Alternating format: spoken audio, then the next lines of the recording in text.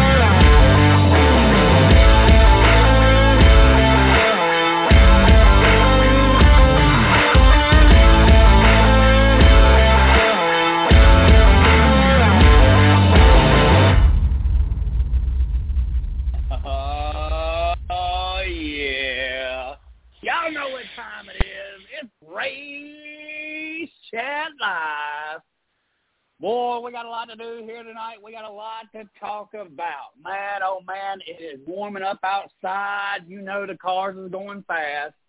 We're already probably a third of the way through the season. Hey, Chris, I got a good one for you. Ready? Taylor? Okay, Taz Taylor. Yes, sir. All right, here we go. We're going to have next Sunday, main event, triple threat match, no holds barred. Ready for this one? In the left corner, you're going to have the melon farmer out of Florida, Ross Chastain. And in the other corner, you have from Rick Ware Racing, the pool man himself that comes out in the summertime, running pool. And then in the other corner, you have the Dirt Princess High Limit promoter, Kyle freaking Teletubby La Larson. Triple threat match Triple threat match next Sunday at Kansas. You don't want to miss out. It's going to be a no holds barred. There, you'll see some slobber knocking, tire rubbing nonsense. Again, just tune into Kansas Ross. Next Sunday night. I like the Jim Ross reference there, Taylor, for sure. I believe we've got Miss Lee Reed, Mama Bear, in the house. I'm here. We've also got a 937 number. Is that who is that? 8675309. Oh! Look at who decided to pop in on us here on this wonderful Tuesday evening. Mr. TJ Sports, here you go. But tonight I'm going to go as Group A points leader. That's what I'm going to go by tonight. Oh, yeah. I had a hunch Penske was going to run good there because Penske never runs good there. And Ryan Blaney had a hell of a run. What was Joey Logano and Ryan Blaney? They must have had opposite setups because Logano was. I literally had to find him somewhere in the rundown. throughout the whole race. Just a bad pick from me. But congratulations on taking that lead. I'll have it back at the end of this week, so I'm pretty sure we're going in these mile-and-a-half speedways, and I know who to tag and who to take. But how about Mr. CJ Sports? Let me ask you a question while I've got you here. Have you heard about Denny Hamlin's bracket racing? Because if you've not listened to that, man, I tell you what, and right now, if you go to, I think, Dirty Mo Media or something, you can download the bracket and actually play with all these other people. The Denny Hamlin idea has taken storm. What are your thoughts on that real quick while we got you here? I have not seen it other than you guys joking about it or talking about it in the group chats. I have not had the time with me doing all the video stuff behind the scenes and everything going on, which I will be doing breaking up some video for your guys' show from tonight's show to break up segments like I did the 110 Nation Sports Show, which is on Wednesday nights. So looking forward to doing that. But I will be in the studio hanging out. I definitely want to at least make it until the whole Ross Chastain conversation gets going. That's the main reason I tuned in tonight, and I will catch the rest of it. I got to go in early, so I got to get up 2 in the morning, so I won't make it long. But I plan on at least making it until then and catch the rest of the show in the morning like I always do. Well, right now, you cannot tell the story of NASCAR without saying the name Ross Chastain in some form or fashion. He has made his name relevant in almost every single race this season. And you know, the career that this guy's gotten, like, you know, he doesn't even belong here, I don't believe. But we'll discuss that and a whole lot more later on. Mama Bear, come on up to the mic, Miss Lee. How you doing tonight? Hey, I'm here. I'm doing okay. I didn't catch the races this weekend because of work, so. Right. My input as far as what. Yeah, they are definitely. Yeah. Well, we've got stats to read and all through the first segment here. We'll have the Ross Chastain. Oops, I did it again. The I Don't Give a tour is obviously still in full effect. What's great about Ross is he steps out. He's like, I'm sorry, you know, like, I didn't mean to do it. You know, we knew that. We knew that was coming. But it's, you know, whether or not it's rubbing you the wrong way or whether or not you're a fan of it, that's the storylines that we need week in, week out to have a show like this. So I'm a big fan of it, and I think my colleagues here are a big fan of it as well. The Xfinity news, you know, the race was, it was kind of so-so on Saturday. I'm surprised we got it in more than anything, of course. Ryan Truex kind of made it a snoozer, and I just kind of had this weird feeling. Like, I woke up Saturday and I was like, man, this Ryan Truex guy, he's been around for a while, never got him a win, but now he's in that 19. And, this is their home track. And, man, oh, man, I think it could be a wild weekend. Of course, you're predicting a storyline, and you don't know whether or not it's going to come true or not. And then to start the broadcast on Sunday, of all things, to start the broadcast, Steve Wallace is there, and Mike Joy leans over to Rusty and says, hey, Rusty, wasn't it a couple of brothers back in 1994 that won here at this Dover race? And sure enough, it was Mike Wallace, got his very first win at Dover, and then Rusty goes out the next day and he wins the race at Dover. Now I'm thinking, whoa, is that a coincidence? Like, are we supposed to believe in coincidences? I'm a story writer. I make things work together. Nothing is a coincidence. As an investigator, the first thing that you know, nothing is a coincidence. He's coming off pit road. Reagan Smith giving the old, well, maybe Martin Truex Jr. will break the streak here today. It sure did seem like a whole lot of people were on board for Martin Truex and Ryan Truex to, be the victors this past weekend. Conspiracy or not, I mean, it was in the clouds, I guess, for these two brothers. One who's, 0 for 800, and the other, I think he's like 0 for 88 or something like that. And, of course, the other that's on a 54, 56 race losing streak, other than he did win at the beginning of the year at the Coliseum race. So but that was not a points-paying race. Just kind of weird and strange. What are you guys' thoughts? I mean, coincidence that, almost 29 years later, two brothers show up one weekend and they absolutely dominate it, and the fact that that's kind of the Truex' home track. What are your thoughts, Miss Lee? Coincidence? She had to hang up and call back in. I'm back. I'm back in. Oh, okay. There we go.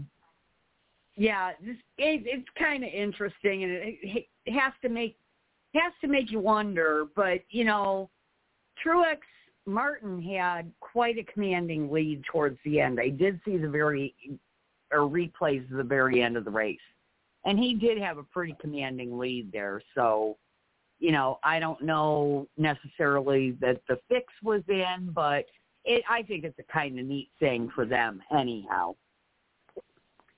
Right. He won at the very first track that he ever won at. That's kind of a story that's been written before. Maybe what it is, Miss Lee, is we've just written these storylines for so many years that it's bound to happen again, right? Coincidence that Ryan Truex gets his very first win, and then the next day his brother goes out and wins. I mean, that's what NASCAR's about, right? It's definitely not the first time brothers raced in a series. We've got brother bloodlines, the Bodines, the Burtons, the Allisons, and the list goes on of the brothers that have raced in NASCAR. So, big coincidence. I'm not sure I could play the coincidence card. Does history repeat itself? Most certainly. Has this storyline been written before? Yes, it has. Was it any less of a big deal then? I don't know. I mean, it's a pretty big deal for the Truex family. Look at what this does for Martin Truex Jr., a guy who was fourth in points last year at the end of the regular season and missed the playoffs. Like, that's a big whew for Martin Truex Jr., and we don't even know the future of Martin Truex Jr. as of right now. So I believe he may have a contract for next year. I've not been told for certain that is true or not. I think that one of the big horses that I would have seen Martin Truex going to may have their driver. More on that later. We call that a tease. This was significant for Truex's career because it shows, like Harvick did last year when he won back-to-back, it shows that he's still got it. It gives him that confidence that he's able to win. And I just don't think that him and his crew chief have been paired well together. Smalls is, he's pretty vocal. We don't get much of a personality out of Martin Truex Jr., but I don't know if we've ever had a crew chief who was so tail-worthy, I guess, on the radio. Have you guys heard the communication between him and his crew chief? Does anybody kind of filled in on that situation? Absolutely.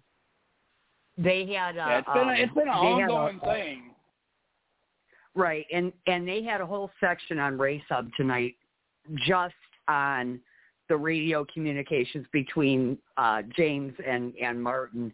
And it's like they were talking about the differences in their personalities.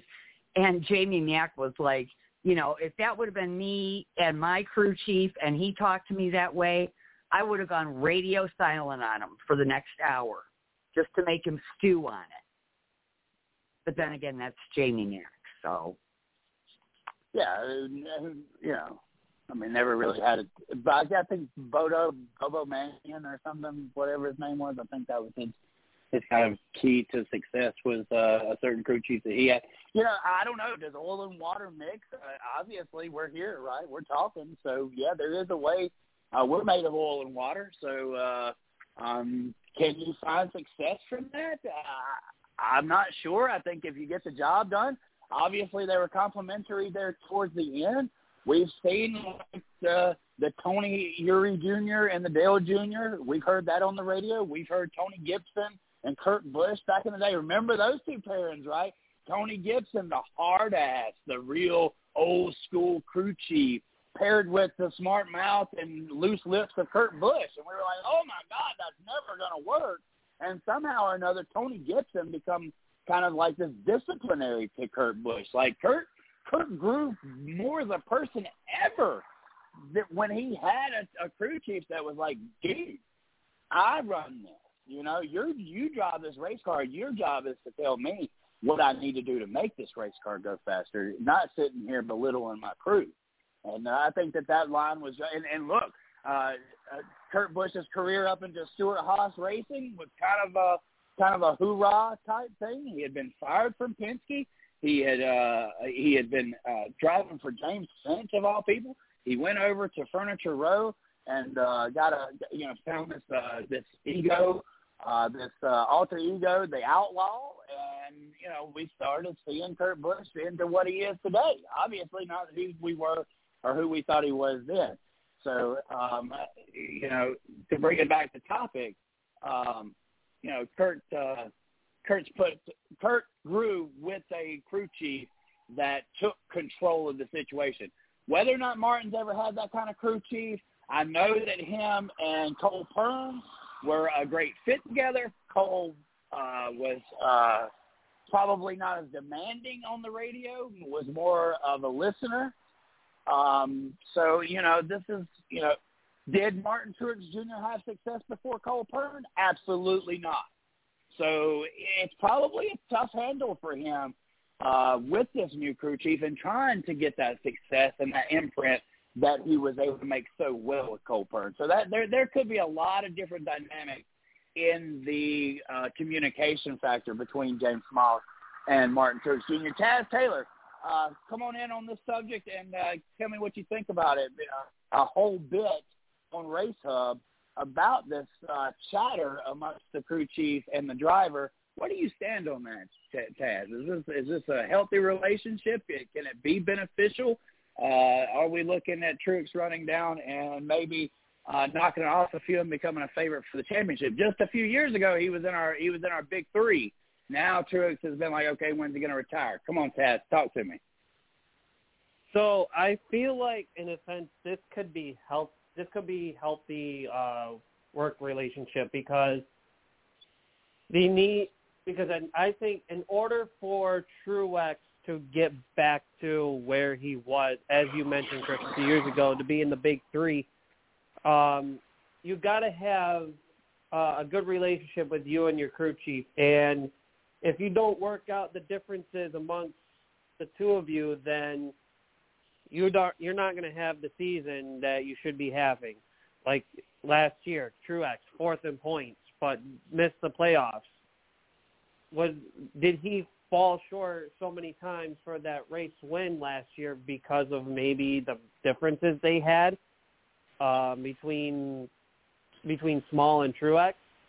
And maybe this time they finally decided to just settle it out because Truex knows his potential. And obviously James Small, we know he's got potential of some sorts. And I think the two of them, and this is probably where they got bit in the dust last year, is the two of them kind of saw each other as, well, how can we outdo the other instead of working out your differences and make the team stronger and have more success out of it? And I think that and I think this here just shows that while you can have your differences, if you work them out and whatnot, then you can come out stronger. And look what happened. Truex is a winner now because of a James Small call. Right. You have to trust your crew. That's a very important aspect in this. Whether or not, you have James Smalls, who we didn't know much about before he replaced Cole Pearn. Of course, I think the thing that we know about him the most is he's Australian, right? He's not an American crew chief, and which is very, kind of unusual in the stock car racing world. But Cole Pearn was, I believe, Canadian or something, right? So, I mean, it's just one was from the other side of the ocean. But, of course, Martin Truex Jr., he's set with a crew chief who's not really proven himself, kind of, I guess, earned the opportunity to be there. James Smalls has to look at this like, well, I may only have Truex for 2 or 3 years. I've got to get the most potential out of this team. I've got to be the leader of this 19 team because I may have a different driver at the helm in a couple of years.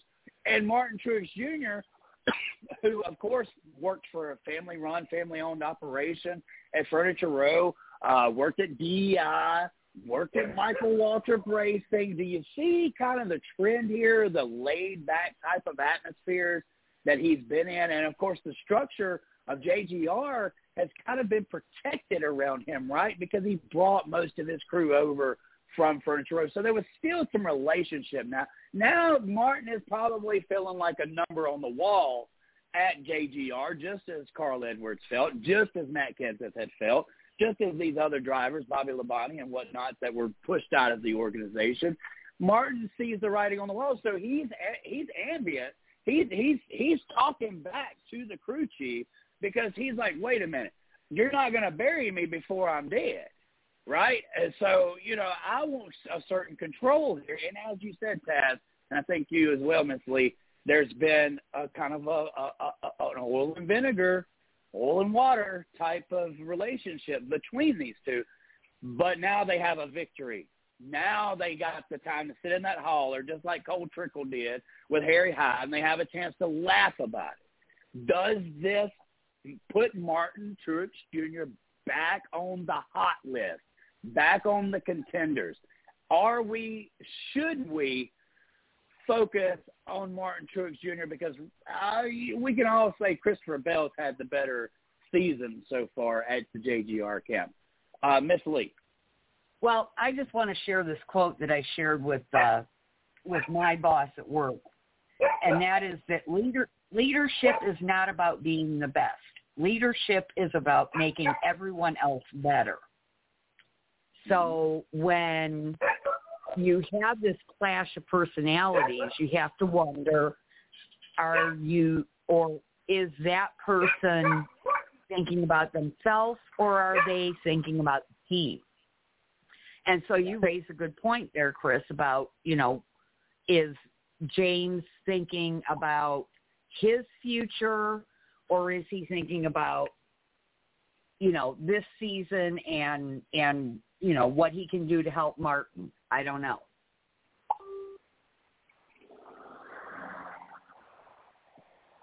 Dad, what are your thoughts? I see it as, I think Truex is out here to prove a point. I think James Small's out to prove a point. And like you said, Chris, James Small is trying to push the potential of his team, including his driver, while he's got him, because who knows however long Small will have Truex. He could have him until the end of this year and have a new driver next year. Truex could say, well, I'll give it one more year, and James Small will be like, all right, well, back to the drawing board we go. And I feel like with Small and Truex, they both have this like chip on their shoulder, in the sense of Truex has the chip on his shoulder of, I feel like Truex has the chip on his shoulder in terms of he, with last year of how he performed with no wins, he knew he's got it. It's just, how do we put the pieces together from lap one to the final lap and be the winners when it's all said and done. James Small has a chip on his shoulder that he wants to put the best of the team, but doesn't want to settle in on just Truex, because he knows in the back of his mind there's going to be another driver coming, but the question is when. Right. He has a 20-year career. And the other question is, where is James going to be next year? With Martin's future uncertain, so is James. And even if Martin stays with JGR, who's to say that James is going to be his crew chief next year? Right. One thing that they can say, though, right, they got 2 more wins this year than they got last year. That's something to build on. You know, how long Truex wants to go on this treadmill, we don't know. We don't know how, you know, Johnny Morris, I'm sure, will write another year's check.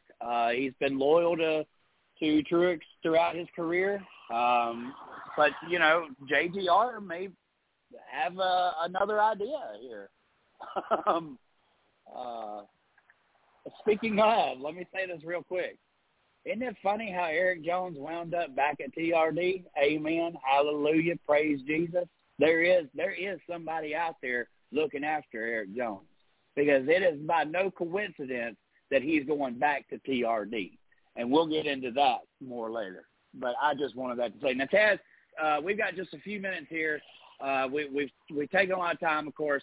The Larson incident, you know, the cars, they were started through the metric system. Does anybody kind of know what that was about?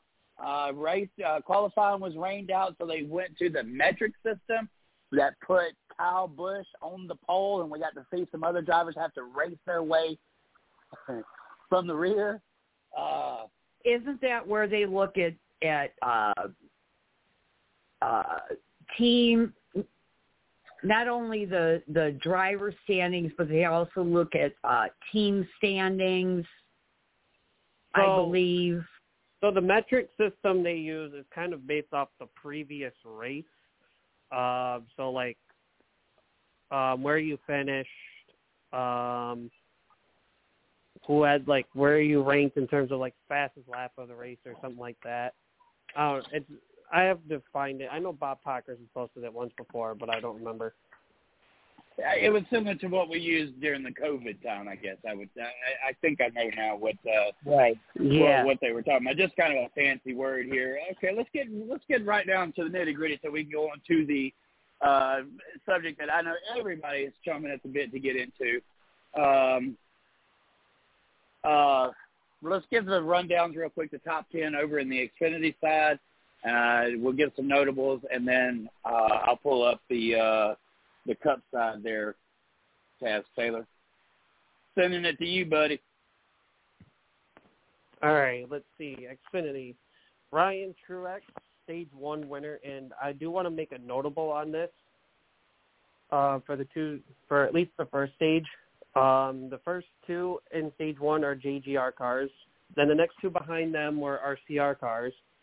Then the next 2 behind them are Junior Motorsports. In Stage 2, Ryan Truex wins that one, and, of course, race winner Ryan Truex, followed by Josh Berry, Justin Allgaier, Austin Hill, John Hunter Nemechek, the top 5, Sammy Smith, Cole Custer, Brandon Jones, Sam Mayer, and Daniel Hemrick, the top 10. Cole Custer, I want to give a shout-out quick because he was the only Ford in the top 10, not only at race end, but in the 2 stages as well. Sheldon Creed, 11th. Chandler Smith, 13th. Let's see. Jeb Burton, who won last week at Talladega, finished 18th. Derek Kraus, 20th. Riley Herbst, 21st. Let's see. Brennan Poole, 24th. And he's sponsored by Georgetown Speedway from Georgetown, Delaware, which is a dirt track that just joined the NASCAR Weekly NASCAR Advanced Auto Parts Weekly Series deal. Timmy Hill, 30th. Chad Chastain, I think that's a brother relation to Ross, 32nd. Yes. And Jeffrey Earnhardt, 37th.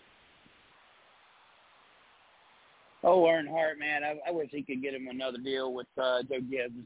He showed a lot of talent then, and just not enough money to give him what he needs to be in a competitive ride. That's the Xfinity side. How many cautions? You got that in front of you? Who was the stage winners? How many cautions? All right, you don't have that side. Look, I'll make sure I send what I'm about to read to you. So over on the Cup Series side, you can find this information at jski.com. NASCAR Cup Series race number 11 race results for the Worth 400 at the Dover Motor Speedway, 1 mile concrete. Total race length, 400 laps, 400 miles. Martin Truex Jr. reigned victory at his home track, breaking a 0 for 50-something streak. Second place was Ross Chastain. Of course, a lot of noise kicked up about this race weekend, as Ross has been in the news almost every weekend since the inception of Trackhouse. William Byron finishes in the 4th spot. Ryan Blaney finished in the 3rd spot. Sorry about that. Denny Hamlin, a top 5. Christopher Bell, 6th. Tyler Reddick, 7th. Brad Keselowski gets an 8th place finish. Chris Buescher, a 9th place finish. And Josh Berry in the 48 Ally Chevrolet Hendrick Motorsports cart finishes with a top 10 finish. Bubba Wallace, Ty Gibbs, that's 11th and 12th. Nope, 11th was Chase Elliott. Bubba Wallace was 12th. And Ty Gibbs was 13th. Corey LaJoy, a solid finish, 14th. Ricky Stenhouse, 15th. Eric Jones, 16th. Ryan Preece, 17th. A.J. Allmendinger, 18th. Kevin Harvick, 19th. And Harrison Burton with the top 20. Some of the notables in the back, of course, Kyle Larson got wrecked. Noah Gragson looked like shit. Austin Dillon, I'm not sure where he missed it. Kyle Busch was real strong. In the early part, of course, Joey Logano, my God, the curse of my pick seems to be knocking out the door again after a torrential downpour last year. Every racer that I picked wound up in a wreck or something. Would lead the race and 10 laps later wound up in a wreck. So hopefully I'll break that streak. What if you could have a career where the opportunities are as vast as our nation, where it's not about mission statements, but a shared mission? At U.S. Customs and Border Protection, we go beyond to protect more than borders. From ship to shore, air to ground, cities to local communities, CBP agents and officers are keeping people safe. Join U.S. Customs and Border Protection and go beyond for something far greater than yourself. Learn more at cbp.gov/careers. If you only have a 401k, you're not getting the most for retirement. Wait, what? Add a Robinhood IRA on top, then they'll boost it by 3%. You can do that? And if you transfer in any retirement account, you get 3% on top of that. Is there a limit to the match? No limit. Robinhood Gold gets you the biggest contribution match of any IRA on the market. Sign up for Robinhood Gold at Robinhood.com/boost by April 30th. Subscription fees apply. Investing involves risk. 3% match requires gold for 1 year from first match. Must keep IRA for 5 years. Match on transfers subject to additional terms and conditions. Robinhood Financial LLC, member SIPC. Stage 1 was won by William Byron. Stage 2 was won by Ross Chastain. Of course, Martin Truex Jr. Won it. There was 7 caution flags for 46 laps. 19 lead changes amongst 6 drivers: Kyle Busch, Christopher Bell, Brad Keselowski, William Byron, Denny Hamlin, Kyle Busch, and Ross Chastain, I believe, with Martin Truex Jr. were the leaders. And that leads us to the next race in Kansas. But definitely crazy weekend at the racetrack. And we'll move right on into stat of the day. Miss Lee, I believe you had a stat of the day, didn't you, Miss Lee? Yes, I do. So 3 of Martin Truex Jr.'s 4 Dover wins have come on Mondays. His first was back in 2007, and then it happened again in 2019, and then, of course, this past Monday on the 1st of May. So I thought that was really interesting that, you know, how many I did not dig into it enough to find out, but it was interesting that he would have that many wins on a delayed race. So I also just wanted to throw out Adam Stern's stats for the television viewership. He said Fox Sports 1 got a 0.63 rating and 1.067 million viewers for the Monday race. That's up from the Monday race there last year and 2019. Wow. On top of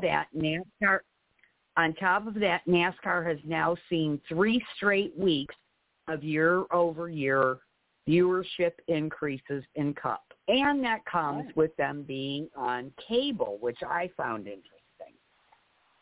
Right. Huh. Well, and the one thing about it, this was the only race this year at Dover, and it's the Monster Mile. Obviously, this race has had a lot of good races. So, it's kind of sad to see a racetrack that puts out good races, a small track. We talk about short track racing, and we get, we cancel a short track. I don't get it, man. We take away 2 short tracks when all we want is short track. You take away Bristol with the dirt, and then you got, Dover that losing a race. It's just, I'm scratching my head. But we got plenty of road courses, guys. Thank goodness for those road course races. All right. Well, let's move on into hot topics. Hot topics. First on the grade, first on the board. Oops, I did it again. Do I even need to say his name? Ross. He got Ross. What are some other taglines I've seen here a few minutes ago, Taz? I think you had read quite a few of them. Bump and Ross. Brendan Poole thinks he needs his ass whooped. Yes, he did say that on national television. It's something else when you say he needs his ass whooped instead of saying I'm going to whoop his ass. Yes, Jason. Did you not hear the mute? Did you not hear the Ross Chastain's radio playing? I swear he was playing Ludacris while he was racing. I believe he was playing "Move, Bitch, Get Out the Way."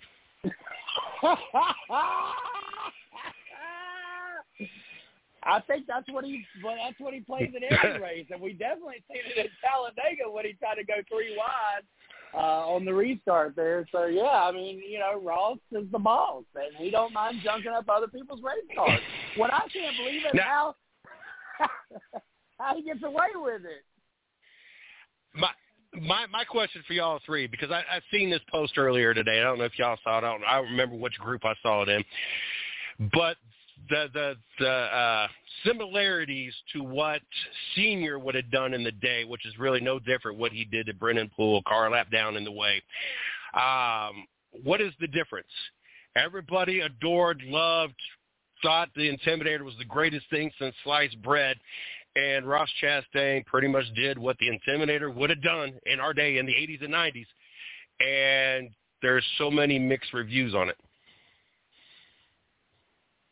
I'll say first, it so much feels more like Ernie Irvan than it did Dale Earnhardt. Dale Earnhardt did do some things kind of off the wall in the early part of his career, but it was after the black car, which was 87, I believe 88, when he really turned the terminology to the Intimidator. Ross, when you really look at the stats, Ross did not have a proper grooming to where he is today. Ross really doesn't belong where he is today. And you think about what he's done. He took a Niece Motorsports truck and damn near won a championship. He got over into the Xfinity Series with Chip Ganassi, who really just didn't ever – he had some great drivers and couldn't ever seal the deal. Ross goes out there in an Xfinity car, wins like out of the door, right? And now he's on this plateau with Trackhouse. Unbelievable career for a guy who was literally just a fill-in because Kyle Larson said a wordy dirt, and he needed for Chip Ganassi needed a cheap replacement. Of course, Matt Kenseth's come in, of course, as well, so don't hold me out of that. But Ross really does not have the credentials or the background that we would think it takes to be a superstar in the sport. Jimmy Johnson did too. but he is, and he's here. I don't think we can compare him to the Intimidator, though. I'm just not. I don't think that he's earned that repertoire yet. I do believe that he's the Ernie Irvin, and they've tried many times to talk to Ross, but I don't think Ross listens very good.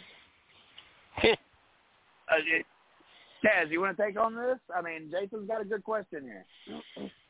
So, I feel like the difference between Chastain and the Intimidator, I feel like the Intimidator would have done this not so early in the race whereas Chastain did. I get the lap. There were 2 lap cars in his way, but Chastain literally, it was like 80-something laps in, and we had a whole lot of more laps to go.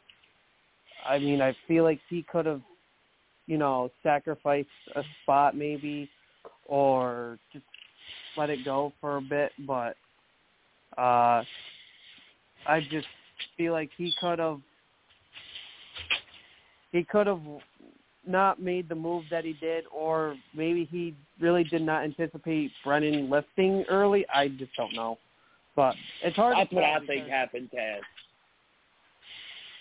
Taz, I honestly, in all seriousness, I believe what happened was Brennan Poole wasn't confident in his car. He was up against Austin Dillon. He backed out of the gas, and Ross Chastain, with the fast hot rod that he had, the closing rate was just too fast. And it was, like Denny Hamlin said, it was real similar to what he did to J.J. Yaley. I don't think these guys are purposely going out there and wrecking Rick Ware race cars. I don't believe that, and I don't think that Denny Hamlin had any beef with J.J. Yaley at the time.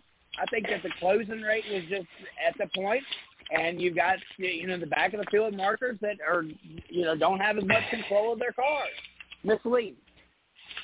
Brad Keselowski had an interesting take on this today, and basically what he said was it boils down to the fact that Ross has a fast race car every week. Every week. And when you're as fast as he is, you need to stay out of his way. But when the time comes that his car isn't so fast, people are going to remember how he raced. And there will be payback coming. I think he's on the edge. I think he's on the edge, and I don't see the retaliation. I really don't. Well, but Taz, bring it hold in. on. Now, I don't know if you guys caught the Denny Hamlin clip I sent you guys from his podcast, but I listened to his podcast earlier today. But Denny mentioned that Ross is a guy that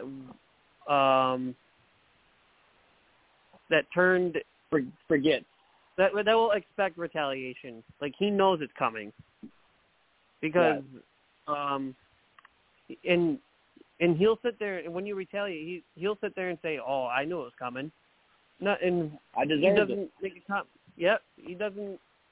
He doesn't sit here and make excuses about it. He knows if he did something wrong, he knows it's going to come back. I think, honestly, we're looking at a future superstar of the sport, and this is how. Remember Kyle Busch? Remember all the wrecks and all the dings and all the bad driving that he did, but we knew he was fast, and he was in that Hendrick car. We knew he was fast, but we didn't find out who Kyle Busch really was until he went to Joe Gibbs Racing. So I feel like Ross is that generational talent. Like, we're seeing the beginning of a superstar who just doesn't quite have it all together yet. He's, like you said, Lee, he's got a fast race car every weekend. You just got to stay the hell out of his way. Right. And let's not forget that just last week we were talking about the lack of personality in racing. Right.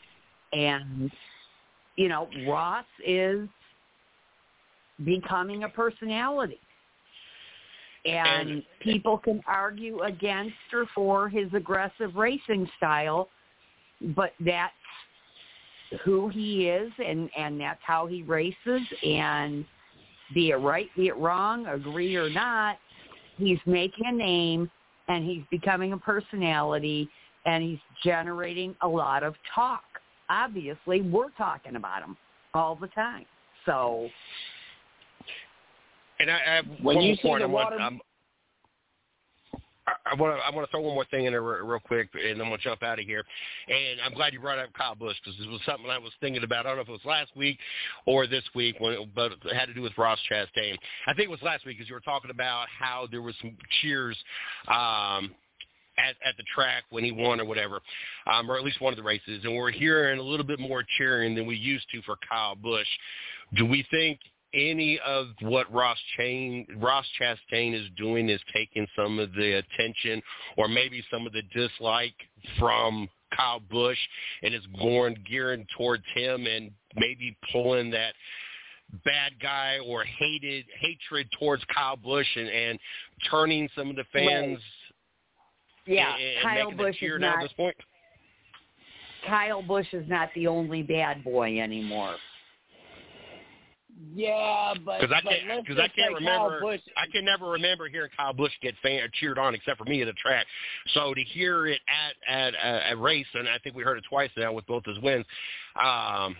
You're starting to hear a little bit more cheers in the crowd when he wins races. And so I'm wondering if this Ross Chastain thing has anything to do with it, if it's pulling some of that hatred and gearing it towards Ross Chastain, and people are not hating Kyle Busch maybe as much. I'm not going to say don't hate him no more, but maybe not as much, and of kind of changing their feeling and their hatred's going in a different direction. Oh, yeah. Let Ross Chastain get into it with Chase Elliott. But how much of that, though, is the team changed, too? And people are now looking at Kyle Busch differently in that they're hoping that he can be a positive thing for the team versus, him being a JGR driver, and everyone loves to hate JGR because of their winning history. So, there's that to consider too. But I also do think that Ross has taken a little bit of the heat off of him too. The only positive, not going to jail. Go ahead. I would say the only positive thing we're going to see out of Kyle Busch when it comes to team change is him hoping a future for his son. I think that's the only thing that's going to change. I don't see him being this positive influence over other Kyle Busch, and I'm a Kyle Busch fan. Kyle Busch is Kyle Busch. We're going to get the same Kyle Busch regardless. Other than lining up the future for his son to be able to race, I think that's the only thing that is going to change anything, or anything that's going to alter his path on how he acts, is making sure that there is an opportunity for his son. Outside of that, I don't see Kyle Busch being a mentor, being anything for anybody else other than Kyle Busch. Kyle Busch is Kyle Busch.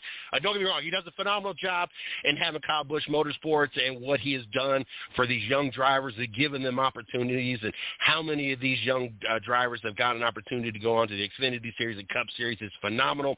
But that's all about his branding and him, not just out of the kindness of his heart or building RCR or anything else. It's got to do with Kyle Busch and his family, which, at the end of the day, that's what everybody's out there for, is about them and their family. They're not there, to for everybody else. They're out there for themselves and their family, taking care of their own. But I'll let you go back, Chris. I will catch you guys later on and listen to you guys the rest of the way in the morning. What if you could have a career where the opportunities are as vast as our nation, where it's not about mission statements, but a shared mission? At U.S. Customs and Border Protection, we go beyond to protect more than borders. From ship to shore, air to ground, cities to local communities, CBP agents and officers are keeping people safe. Join U.S. Customs and Border Protection and go beyond for something far greater than yourself. Learn more at cbp.gov/careers.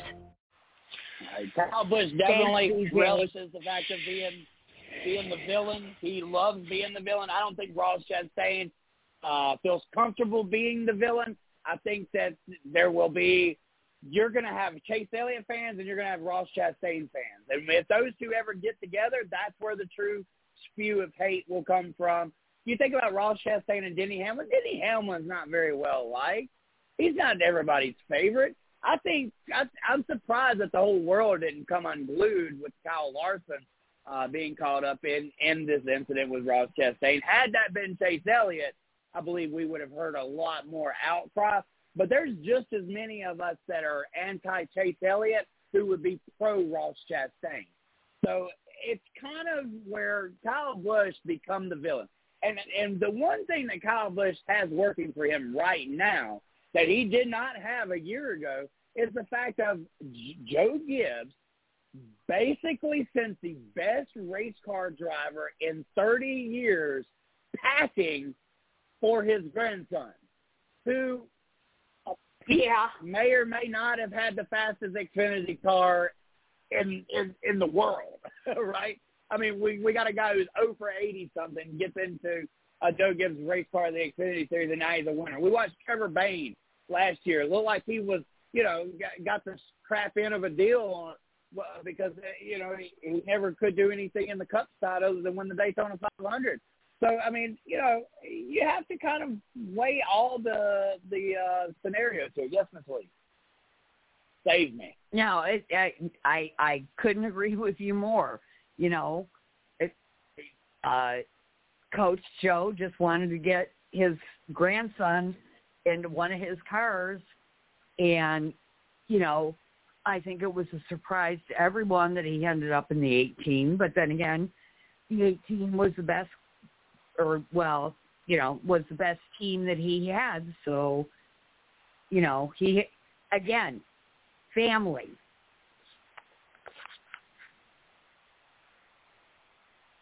Loyalty to RCR, right? There are so many Dale Earnhardt fans that don't watch the sport anymore since Dale died that are still RCR loyalists, and they are willing to trade in their hate and dispassion for Kyle Busch for one reason only, because Kyle effing Busch can make RCR great again. The hottest take of the night. I beat you to it, Taz Taylor. I have the hot take of the night. I know you're spewing. You're ready to give your hot take. But there it is. Boom. I don't know if you're going to be able to slam dunk it the way I slam dunked it. That's your hot take. As for Ross Chastain, he's fast, man, and we need the storylines to keep on doing what you're doing, Ross Chastain. Taz. Oh, I'd like to. I mean, to kind of spice things up. I don't mind things like that. To me, I feel like Ross could have made that move and still created the drama if it was like later on in the race. I just feel like 80-something laps when we have 200, 300, however many freaking laps there was left to go. I feel like that move was a little, like I said, it could have been pool lifting a little early, but I just feel like that move there, being that early in the race wasn't entirely necessary. I feel like he could have either, just deal with Larson coming up behind you or whoever was behind you, just let them get by you and settle it out later, or let those two, do their own thing. You take your own line, that sort of deal. But I'm all for little things like that. But to me, I feel like it was made too early. Right. Well, is there anything else that we need to add to this topic? Because we definitely have another hot topic that we've got to get to. Yeah, no, I was going to say it's time to move on. It again. All right. Well, this one I know is going to stir some heads. The name of this topic is extracurricular activity, better known as R&R.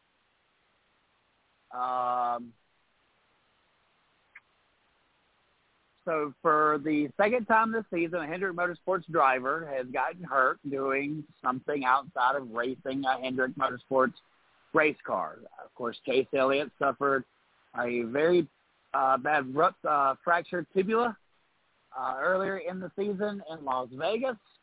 Was out of the race car for 5 to 6 weeks, I believe. Now Alex Bowman was in a sprint car accident and has suffered a fractured back. Extracurricular activities has not always been a norm. There was a time in the 90s and 2000s where I think that racing outside of the NASCAR spectrum was frowned upon, but there were drivers who were allowed to participate full-time in Truck Series and in what we call the Xfinity Series now. So these guys had something to do with their craft, with creating their craft within the NASCAR ranks. Now they're not given that opportunity, and so they're out seeking activities outside of NASCAR. Is this sustainable?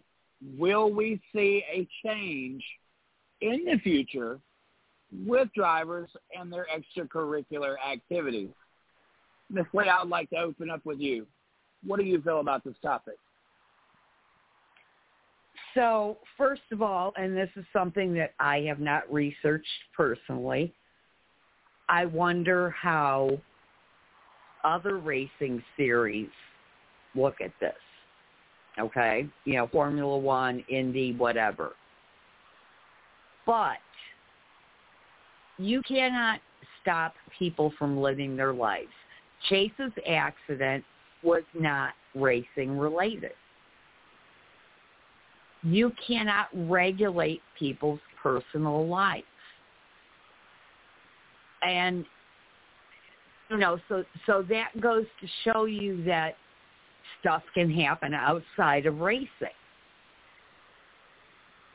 So whether, you can't limit their personal lives, so therefore you can't restrict them from racing in other series. You can, as far as I'm concerned. It's like taking a wide receiver. Let's just say Antonio Brown, right? Everybody knows who Antonio Brown is. He's no longer in the NFL anymore. So let's say he was on an NFL team, all right?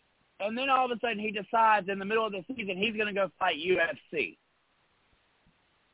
Well, there's clauses in his contract that keep him from being able to do that. Ben Roethlisberger, he was told that he could not own a motorcycle because he was the quarterback of the Pittsburgh Steelers. There's obligations. There's millions of dollars on the line here. And, Kyle Larson come out this week and said that he feels safer in a sprint car than he does at Talladega races. My God. Somebody shut. You know what? I'm not going to say it because I could be accused of something if I said what I think I was almost about to say. Shut that little dude up. Just shut up. Shut up. Imagine NASCAR without Daytona. It ain't NASCAR. Okay? If the guy doesn't, Dale Earnhardt said something years ago.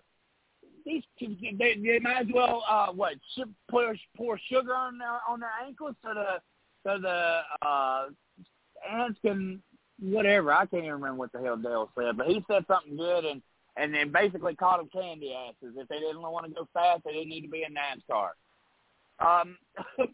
But back to the extracurricular activities, Ms. Lee, in so many sports, they are limited to what they can do.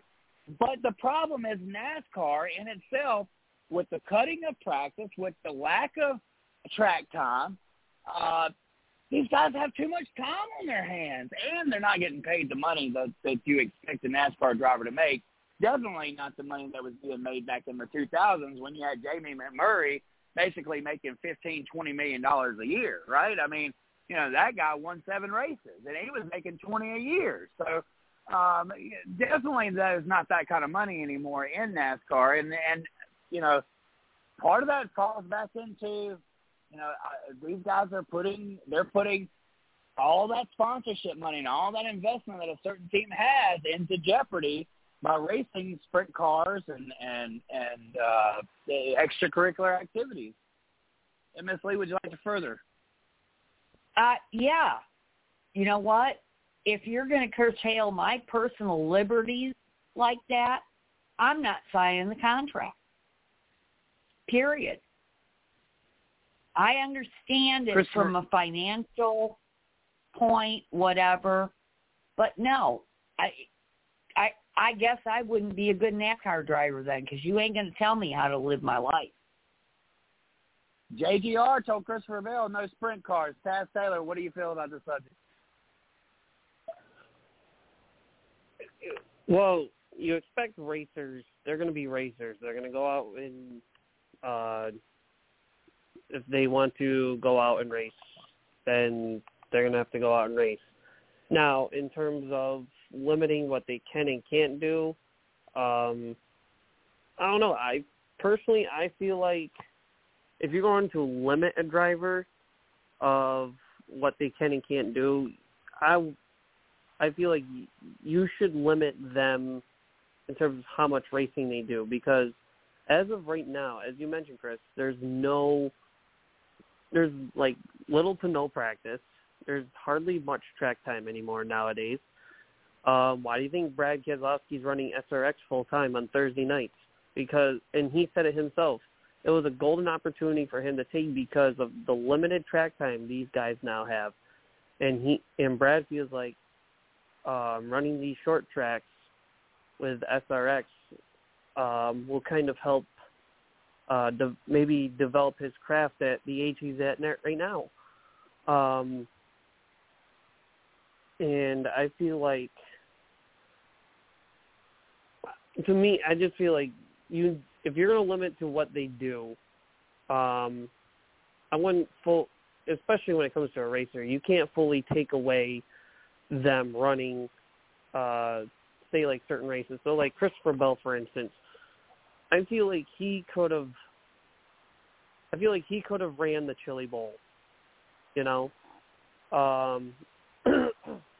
I feel like he could run some like big sprint car races, and I say that because, you know, yeah, these big sprint car races have some of the names, but I feel like Christopher Bell would just add more to it, you know, because of the name. You're drawing fans.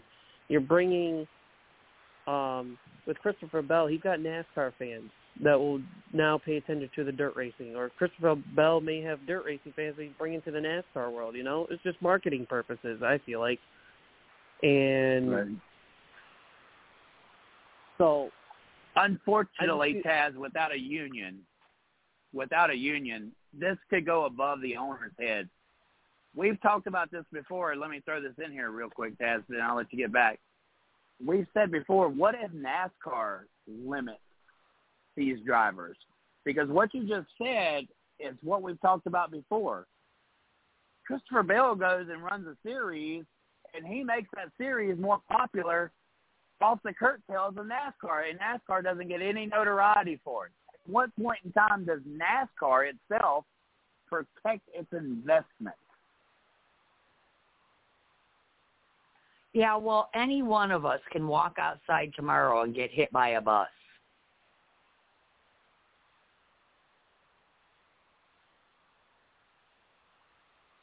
You're right, Ms. Lee.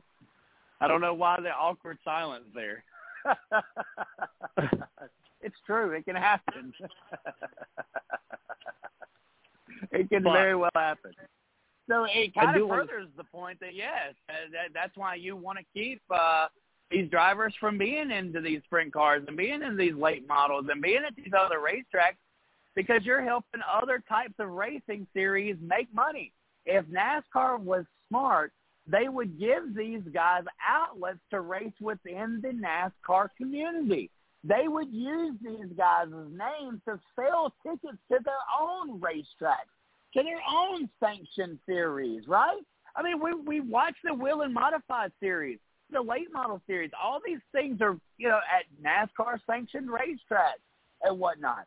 NASCAR needs to protect their investment, and they should utilize those areas and those tracks as the limitations to where these drivers can go and race. And I promise you, car owners would feel a lot better, because the first thing that a car owner doesn't want to do is tell a Tony Stewart that he can't go and race somewhere. Because you know what Tony Stewart's going to do? Tony Stewart's going to go build his own damn race team and race wherever the hell he wants to race. Because I'm sure that had a lot to do with Joe Gibbs Racing as well, right, and the departure of Tony Stewart. So that's what car owners are fearful of, and that's why they're not stopping these race car drivers from being able to go into these other series. But NASCAR can. How about that for a developing story, Miss Lee? Absolutely. You know, they talk about wanting to develop drivers and bring drivers up and whatnot. And what better way? And, yeah, we all complain about the Cup drivers in the Truck Series and the Xfinity Series, but these other series rightfully so, right. Right.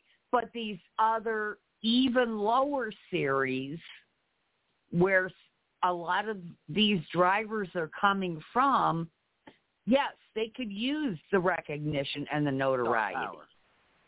Right. Exactly. I promise you know, the Snowball Derby sells extra tickets every year because of the names.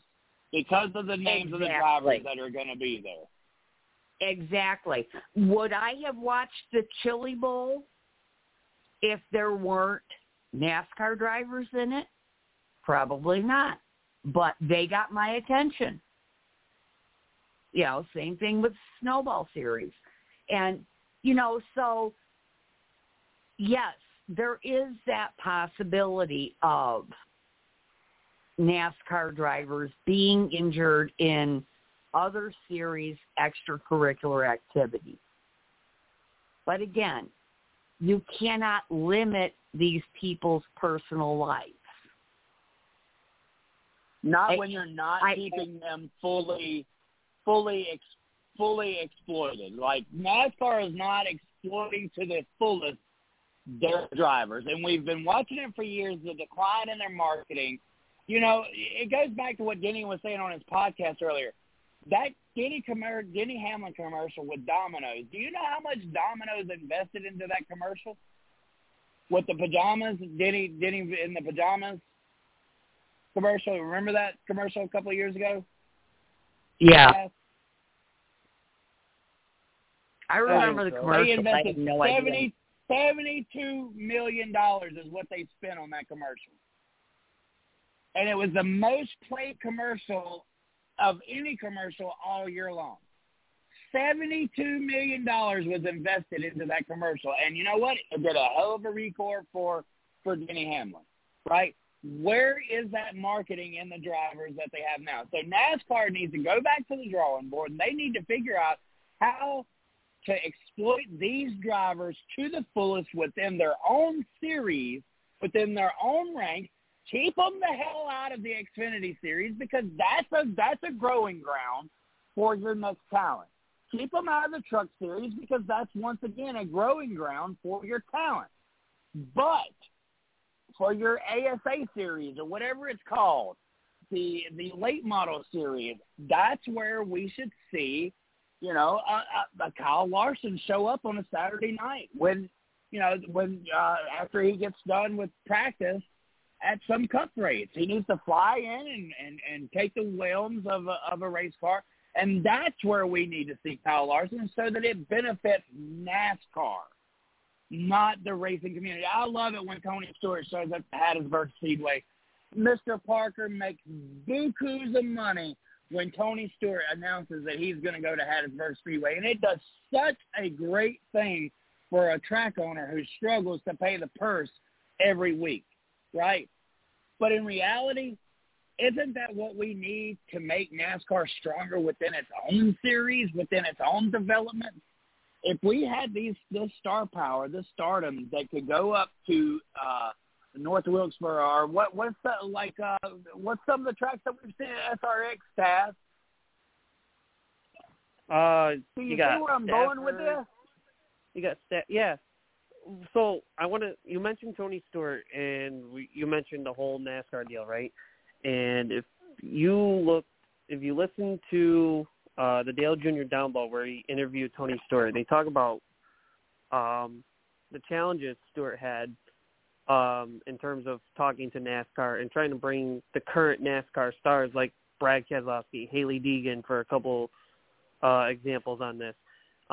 Stewart NASCAR saw SRX as competition, and Stewart's sitting here explaining to them, like, we're not trying to compete with you guys. We're trying to kind of work with you. Like, we're trying, like, there was IROC. IROC raced when NASCAR and IROC worked together. IROC, raced on the race weekends at the Cup Series or whoever, the Cup Series was at that track. So, like, when the Cup Series was at Daytona, to start the season, IROC was there. When the Cup Series was in Richmond, IROC was there, and Stewart's trying to show NASCAR, like, we're kind of trying to work with you guys in the sense of bringing drivers, we're kind of doing that same feel. And we're also trying to help develop the drive because of these limited track times, some of these drivers that could be slacking that little bit of track time or that need that little extra track time to kind of push them a little bit. It could benefit not only us, but it could benefit you guys, and it's going to benefit them. I mean, Hailie Deegan's has plenty of years in her career, and I'm sure the lack of track time that she may have might be killing her. And I feel like her running SRX could help her in that sense. Yes, she'll be running with the stars of yesteryear and whatnot, but she could be learning many lessons from them. She could be learning lessons from Brad Keselowski, which is a Ford team, and Deegan's with Ford. So there could be a connection there in that aspect there too. Right. And I'm just going to throw this out there. And I just want to throw this out there that I don't think NASCAR thinks they need to dominate, but I don't think they're looking at how they can partner, like Taz said, these other series, these other models of racing, because ARCA racing, since NASCAR took over, has gone to crap.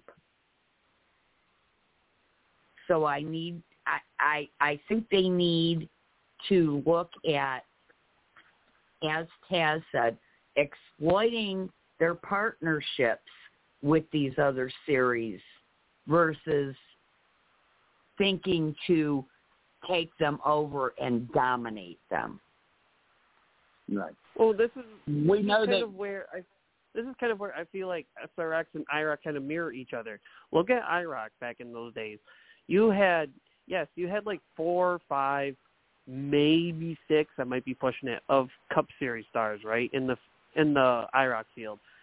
But who else did you have in there? You had a couple IndyCar drivers. You had a couple World of Outlaws drivers, But along that mix, you had at least one driver from the Truck Series and one driver from the Xfinity Series or Busch Series, Nationwide Series, whatever you want to call it. Why were they there? They were champions of that series. Now, why were they there? Because it kind of helped them. It was also, to help them develop their craft on the racetrack if they're trying to move up the ladder. Yes, they're champions, but at the same time, the Xfinity and Truck guys may be looking at trying to move up in the Cup Series, find connections to get to that top level. And yeah, back then they had all sorts of track time and whatnot. This time around, we don't have that luxury. And drivers are trying to find ways to make up for it. And unfortunately, that extracurricular activities is what's doing it. There's what, 10, 12 drivers in the NASCAR Series, Cup Series, that can win on a weekly basis. Probably only 5 that can definitely win on a weekly basis at any racetrack. You have a whole lot of racers who get to these upper levels of racing that have won in everything that they've ever raced in, and then they don't win anymore. Or then it becomes a struggle to win. And these guys are seeking that aspiration. They're seeking that inside, that they can win. Like, it has to be a confidence killer, right? You take a young kid who, was raised up at the dirt track, won through all of the series. Finally, he gets it to ARCA. He's with Venturini Motorsports. He wins. Take Noah Gragson, the perfect example. Perfect example. Noah's won in everything he's ever raced in. Where's his confidence right now at Legacy Motorsports? Where is his confidence? I mean, the guy's literally been wrecked or something is broken almost every single race. I think the guy's like 35th right now in points. That's how bad that 42 car is. But Noah's won in everything he's ever raced in. You don't think Noah wants to go racing something he knows he can win in? Did it not change the career path of Dale Earnhardt Jr. when he stepped in his daddy's car at the Xfinity race at Daytona in the middle of his drought, and he won that Daytona race in the number 3 Wrangler car? Did that not catapult his career back to where he found out who Dale Jr. was again? Guys, these guys need confidence builders, and that's why they're seeking these other forms of racing, these other styles of racing, so that they can continue to feel like they are winning. And NASCAR is failing them by not keeping them busy in their race car. Anything else before we go to the next topic? Because we got a couple more topics before we get to Black Flag, Sticker Flag. No, let's move on. All right, I got my bold prediction. Berry. Ready for this one? Josh Berry Cup deal. What is the bold prediction that Taz Taylor has been sitting on? So, we talked about the possible limited activity, and if that were to happen at Hendrick, for whatever reason, I feel like Bowman's going to get the boot. Why? Because he was injured last year. Of course, any injuries are not to anyone's fault, but I'm just saying, to me, I feel like Alex Bowman, he was injured last year because of the concussion, right? Injured this year because of the sprint car incident he was in. So I kind of feel like he's one of those, like in the NFL, you have like one of those players that are like injury prone, that you're like, they got star power, but they're injury prone. So like, how much can we really invest to that? Well, I feel like Hendrick might be into that situation. And if Hendrick were to give Bowman the boot, that's where Josh Berry inserts himself in to that Cup ride. Now, where does Bowman go? I see it as right now you have SHR and JGR to go with. Now, in terms of limiting people of what they can and can't do, where, as we talked about, I feel like Alex Bowman's going to have the better shot at going to SHR, because if he goes to Gibbs, he will not be racing a sprint car. So if Bowman wants to race a sprint car and stay in a top ride, he's going to go over to SHR. I can see Bowman winding up at SHR, but it's not going to be with Josh Berry replacing. What is very funny about this is no lie. We were at Talladega. We were in the infield experience. We walked up to the fence line as the drivers were coming on to pit road to get into their cars to go qualifying. That's when the drivers come over and they do autographs. Well, we called, and Josh Berry finally walked over. Well, the first thing that I said to Josh Berry was, I hope you're going to announce the SHR contract that you're about to sign. And he just looked at me and did the whole, and me and my son, we laughed about it so hard. I swear, if Josh Berry signs with Stewart Haas Racing, I'm going to reach out to whoever is them, and I'm going to be like, what did you feel when I walked up to you in Talladega and said you needed to announce your signing with Stewart-Haas Racing? Look, Josh Berry's going to Stewart-Haas Racing, Taz Taylor. I hate to bust your bubble, but it's a done deal. He's going to replace Kevin Harvick, and not a better opportunity for Stewart-Haas Racing to jump back in the bid and becoming a powerhouse than having the names of Josh Berry, Chase Briscoe, and Ryan Preece, right? With of course, Eric Almirola out the door soon as well. So, once again, we wondered Hendrick's motive when he kicked everybody out and started daddy daycare with Jimmy Johnson at the helm. It's kind of the same situation over at Stewart-Haas, but in a few years, in 2 or 3 seasons, we can see Stewart-Haas at the very top level again with this bold move. I don't know where you stand, Miss Lee, where you think Josh Berry is going. It was announced by Larry Mack that Josh Berry has a Cup deal, and it will be announced Memorial Day weekend. I know I've heard a lot of people trying to put the 2 and 2 together. That's the same weekend that Dale Jr. announced that he was going to Hendrick Motorsports. So there is some talk that Josh Berry could be a driver at Hendrick Motorsports, but I feel like that's highly unlikely. There is no Cup champion that he would be replacing or superstar at Hendrick Motorsports, even if Alex Bowman, I don't consider Alex Bowman a superstar. So, Ms. Lee, where do you stand on this topic? Josh Berry, 2 Cup. I think it's great for him.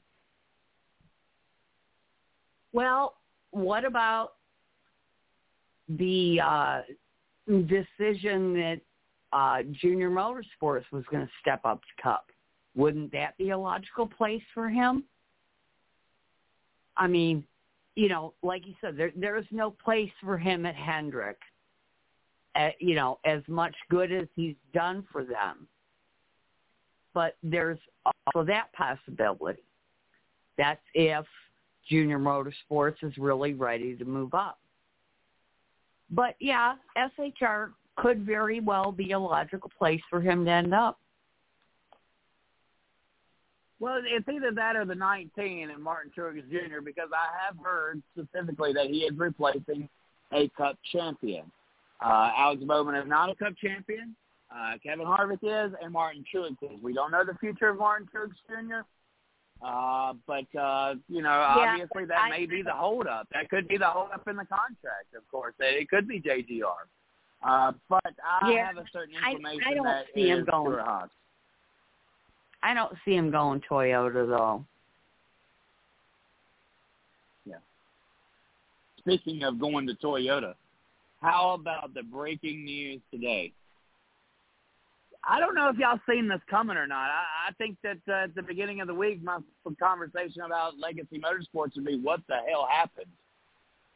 Now it may make a little bit more sense of what the hell has happened. This could have been in the works all season long and cut manufacturing support from Chevrolet. There has been a downgrade in Legacy Motorsports since the name change. Since Jimmy Johnson came on board, I think that with Jimmy Johnson's name being at the top of the helm, this is a story right out of Tony Stewart's playbook. Holy heck. Like, Jimmy Johnson is going to own a field of cars that are racing Toyota engines. Let that sink in, Taz Taylor. Oh my God, Taz, what do you feel about this? I mean, I think it's awesome. Like, I'm glad to see Toyota expanding. I'm glad that they see the writing on the wall that you can't have all the eggs in one basket. I am glad that Eric freaking Jones is coming back home to where he belongs. Now Noah Gregson is too. Jimmy Johnson, though, and Toyota. I would have never guessed it. I would have never guessed Stewart-Haas and Ford. So, please, Taz. So, in terms of the team, if you take away Jimmy Johnson, actually I should take away Richard Petty in a sense too. I feel like outside of those two, I'm not really surprised, I should say, because, as you mentioned, Eric Jones and Noah Gragson have been with Toyota in the past. Obviously, Jones with JGR.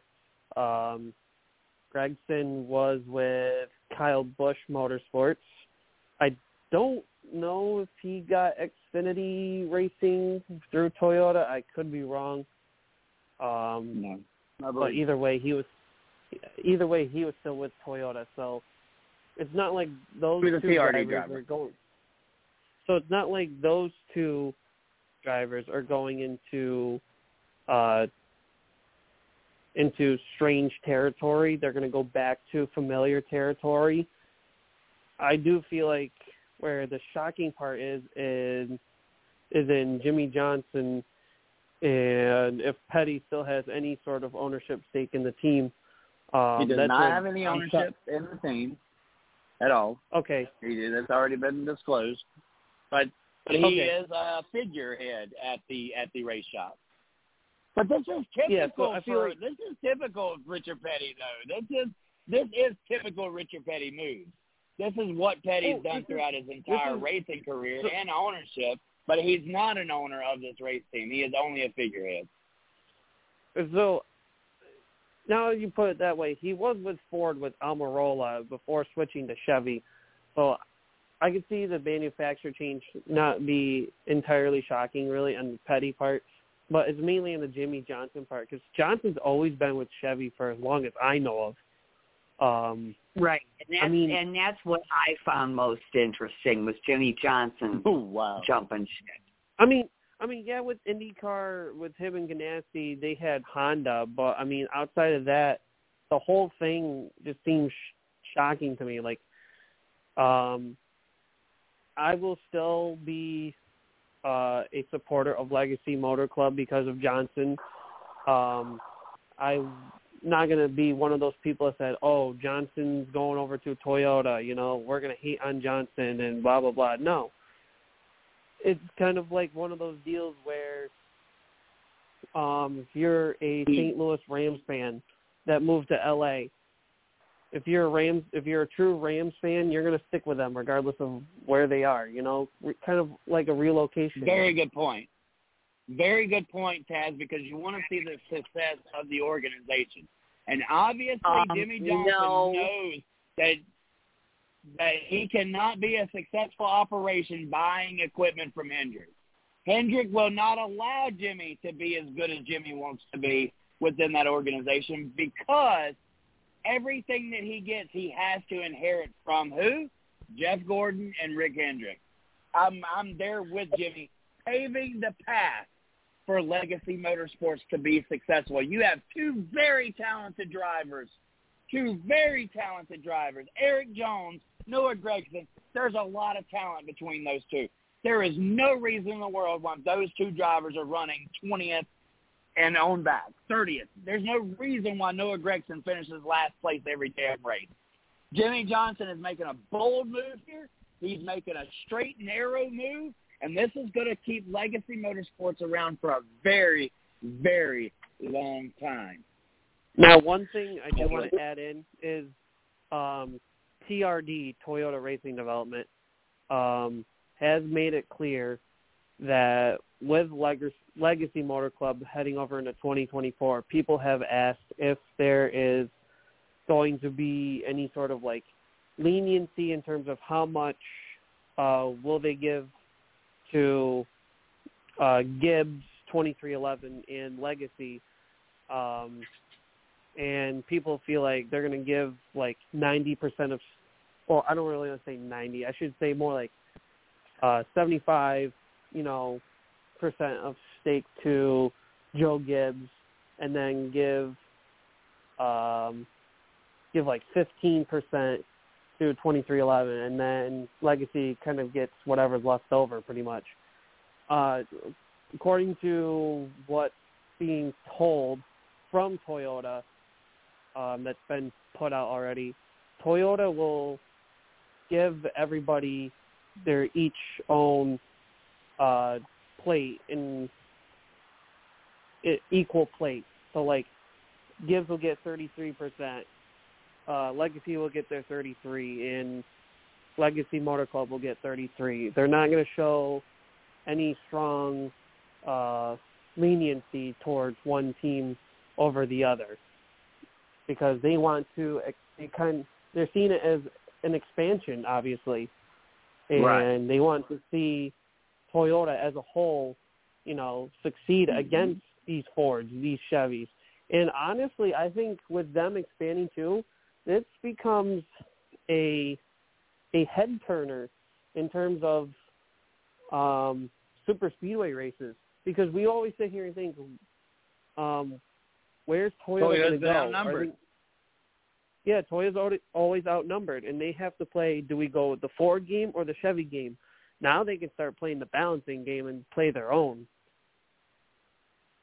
Now, I remember when Ford brought in Joey Logano, Brett Keselowski, of course, Stewart-Haas Racing, and you were like, wow, like Ford really bought into the star power. I see Toyota doing this, and I think that you have to look at what happened with Roush Fenway Racing, an organization that had 5 race teams, battled for championships every single year. Then they started signing 2-year deals with sponsorships, and drivers started leaving. Joe Gibbs Racing right now, with the loss of Kyle Busch, Martin Truex Jr. on the end of his career, Denny Hamlin, obviously a big question mark of whether or not he'll finish out his career at JGR or at 2311. All of a sudden, Joe Gibbs Racing doesn't look as solid as what they used to, right? Now there's questioning into the management of Joe Gibbs Racing with the passing away of Joe Gibbs' second son. Who will carry the organization into the future? Toyota obviously sees that this is an issue and is trying to make right to, protect their investment. We heard this earlier in the year. Chris. You raised a very good point there, Chris. With Coy's passing, what's going to happen to Joe Gibbs Racing? And you're right, Toyota has to look at that. And that's a good thing for them.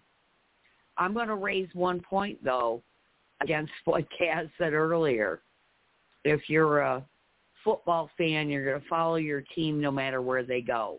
No. When Art Modell moved the Browns to New England and changed them to the Ravens, I quit watching football. Just throwing that out there. Well, I mean, I'm not saying that every fan will be like that, but I'm just saying if you, like, there are, some fans that are like it's hard hardcore.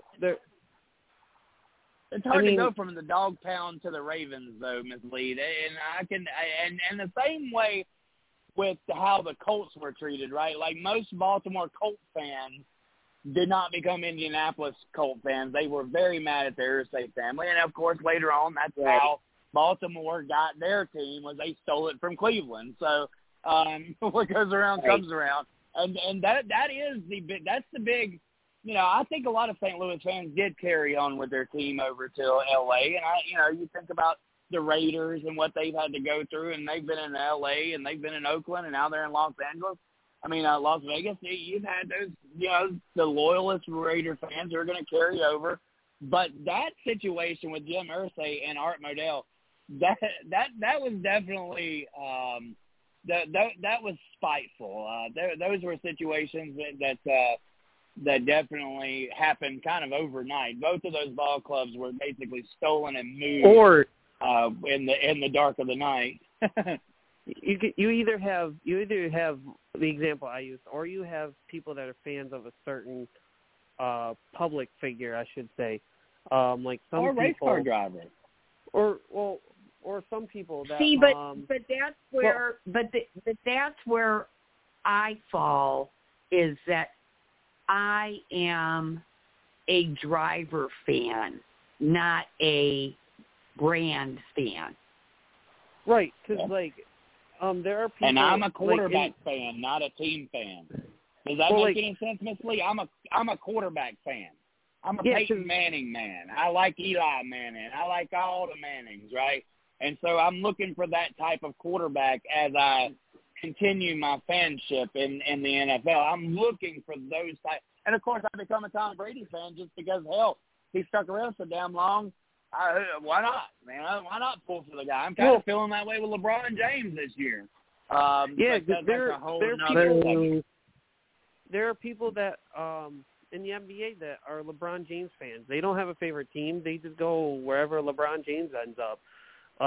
That's like me with baseball. I went to high school with a kid who got drafted in 2014, and who's through the MLB system. Made his MLB debut with Toronto last year. Now he's with Houston. Now he's with the Houston organization this year. Shoot. So, I mean, I've never really had a favorite baseball team. I'm just kind of float wherever he goes. Yeah, and don't talk to me about LeBron James.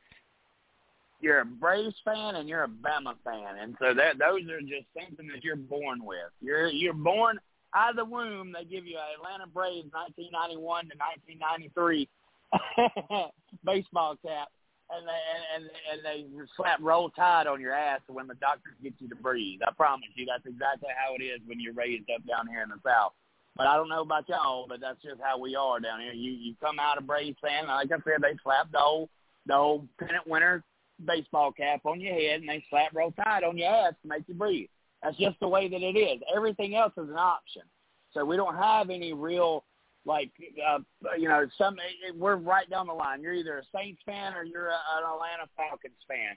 You're either, I live in the state of Mississippi. There's a lot of state fans, but there's more Alabama fans in Mississippi than it is state fans.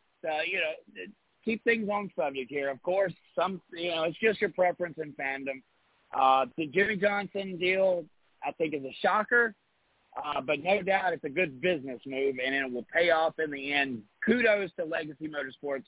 Let's see that team be the next Stuart Haas or be the next Trackhouse. Or, the Trackhouse kind of changed the whole atmosphere of who can go big and win, right? Because I don't think anybody had Trackhouse on the radar to become a superstar team when he bought the assets from Ganassi. But we do have to close this subject because we've got black flags, checker flags to get into, and we are now pressed for time, about 5 minutes over. So for the first black flag, checker flag, Christopher Bell stated, Christopher Bell did not hold back when he said NASCAR has gutless engines in the next-gen car.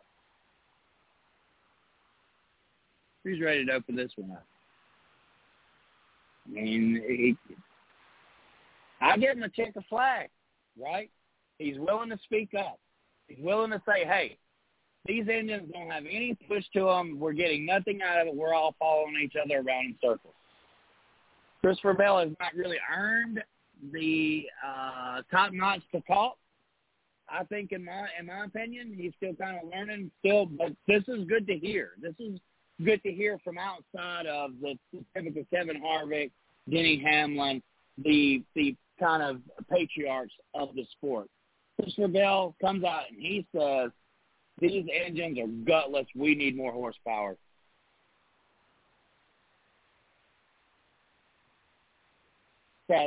But do we really need more horsepower, or do we need better handling cars?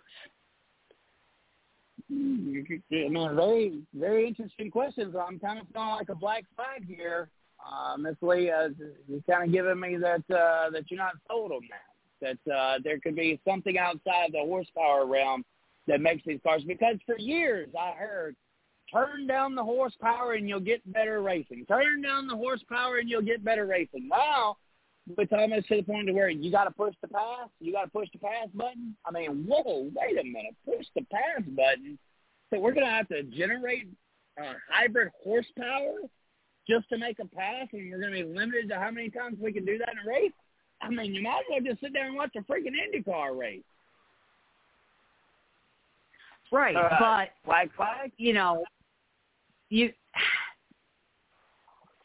I'm going to checker flag it for him bringing it up. But is that really the only problem is my question.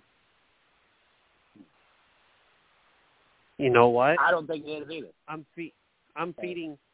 I give the checker flag to him bringing it up. I'm going to give the black flag to the horsepower deal. And I know this is where I'm going to bring in the whole Dale Jr. download interview with Tony Stewart. They're talking about SRX, the whole idea. Tony Stewart sat there and said IROC was a great thing, but the only issue that, some drivers had was, after so long in a race, your car, starts to feel different and you don't like it. And so that's where Tony Stewart came up with the idea of limited adjustments, And right. So is horsepower really the issue? I personally feel like handling is the issue. And if you can drive a car, to your sort of handling that you can handle it at whatever horsepower you got, I feel like that makes you the driver. We eliminate aero, right? Everybody's on the same aero package. There's no aero. The bodies are all the same. The cars are all identical. There is no aero advantage, or at least not a legal aero advantage. I'm sure that they're still tinkering on things, trying to find that extra little grip. But that's going to mean something, and it's going to mean a lot. Handling, tire fall off, right? Isn't all this connected to the tires? If we had better tire fall off, if we had more slipping and sliding, isn't that what we need? But I mean, to hear Christopher Bell say that the engines are gutless, that is a strong word, guys. Gutless.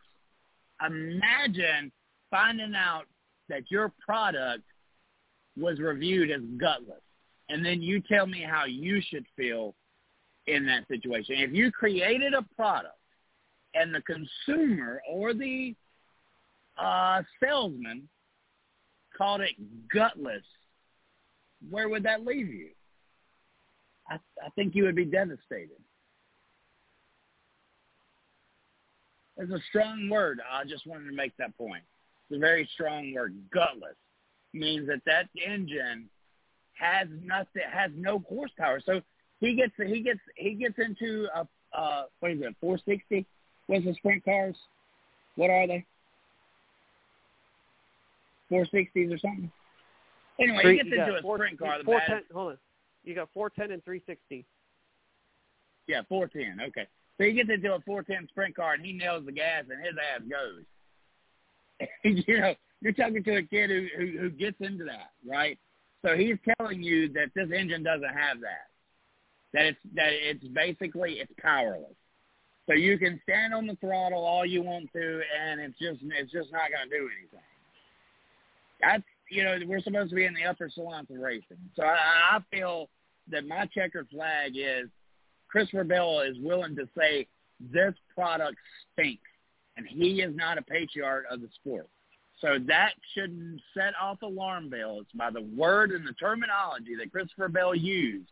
That should set off alarm bells that NASCAR has got to come up with something to fix this problem, whether it be handling, whether it be tires, or whether it be within the engine department.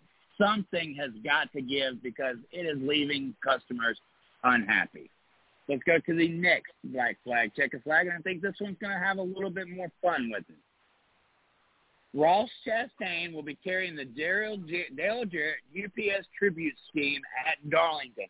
And yes, UPS is going to be on the car, along with Carson Hocevar, who's going to be racing a truck with the UPS emblem on the side as well. I feel like this is kind of a return, right? FedEx may be leaving the sport, so that leaves a hole, a void, right? Here comes UPS. I'm checkered flag all the way. I've always been a big Dale Jarrett fan. UPS, they were the shit in the heyday, right? The big brown truck, everybody wanted to race it. This is big, man. This is really big. I love it when a sponsor decides to come back. I'm giving a big-ass checker flag, probably the biggest checker flag I can give all year. I'm excited. I can't wait to see UPS back on a car, back in the sport of NASCAR. Taylor, where are you at? Black flag, checker flag. I know what this one is. It's got to be. I'm checker flag on this one because, Dale Jarrett was my first favorite driver when I got into NASCAR. Not Dale Earnhardt, not Jeff Gordon. Dale Jarrett was it. So I give this one checker flag, and, yeah. I'm giving it a big checker flag because I'm glad to see UPS come back. We haven't seen them in racing for a while, so it's a good thing.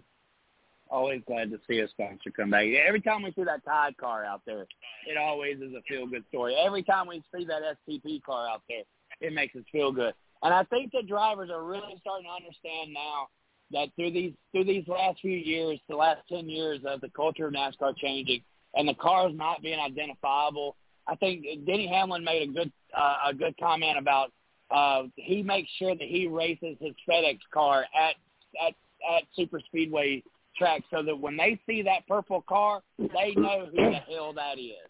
And that brings up an interesting point about how NASCAR has pulled away from the identity of these race cars, and just UPS coming back to the sport sends it right back into that, because when you see that brown race car that's UPS.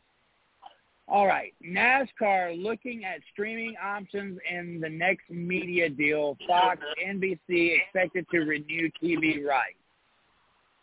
So what I'm hearing with this is there could be some mid-season races being added to a streaming service. Now, wouldn't that be great if the streaming service was to bring in a little bit of extra money to put together the basically the Denny Hamlin bracket racing style deal, and so it would be in the middle of the year when you would have both Fox and then NBC taking over with that Midsummer Classic kind of poked right there in the middle of it. Yeah, once again, I mean, I'm all for checker flags, and I'm all for black flags when needed. But I think NASCAR is going in the right direction here by expanding their availability to other forms of networks outside of your mega cable company and satellite companies. Is it just going to make it harder to find it, Taylor? Because, I mean, there's please. That is my issue. Are they just going to make races harder to find? We seen the last time how races got distributed across the NBC network during the Olympics. And, I'm sorry, I don't pay for cable.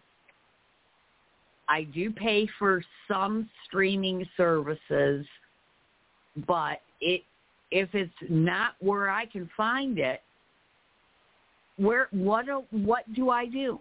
What does the average NASCAR fan do? They cannot afford all of these cable networks and streaming services, and I know that the ratings belie it, but there are a lot of NASCAR fans that are shut out. Right. So if you were and given it's that chance also to turning people away. Right. If you knew you could find your race on Hulu and didn't have to go find it on Fox's 17 network or NBC's 17 networks, would you be quicker to go to Hulu to watch NASCAR? Depending on the cost, maybe. Right.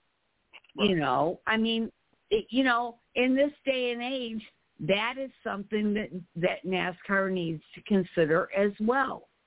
What is it going to cost the average NASCAR fan to be able to watch a race? I pay way more money than I can actually afford to have access to the networks that NASCAR is on right now. Wouldn't that be amazing if they utilized flow racing like that? If we weren't talking about a Hulu or something, we were actually talking about a flow racing, being that place to where you could go and watch the race at all times. I mean, you're already paying the subscription, so of course, right? I mean, that's where you would want to be able to find a place like that. Not necessarily a Hulu or an Amazon, but I feel like NASCAR is going to go more in the direction of NFL and try to get Amazon or Hulu into the mix here, and not something that's going to be more typical of like flow racing or even Peacock, which is offered with most Xfinity networks. Of course, Xfinity is owned by NBC, so all right. Well, Taz, did you give it a black flag or a checker flag to this? We got to go.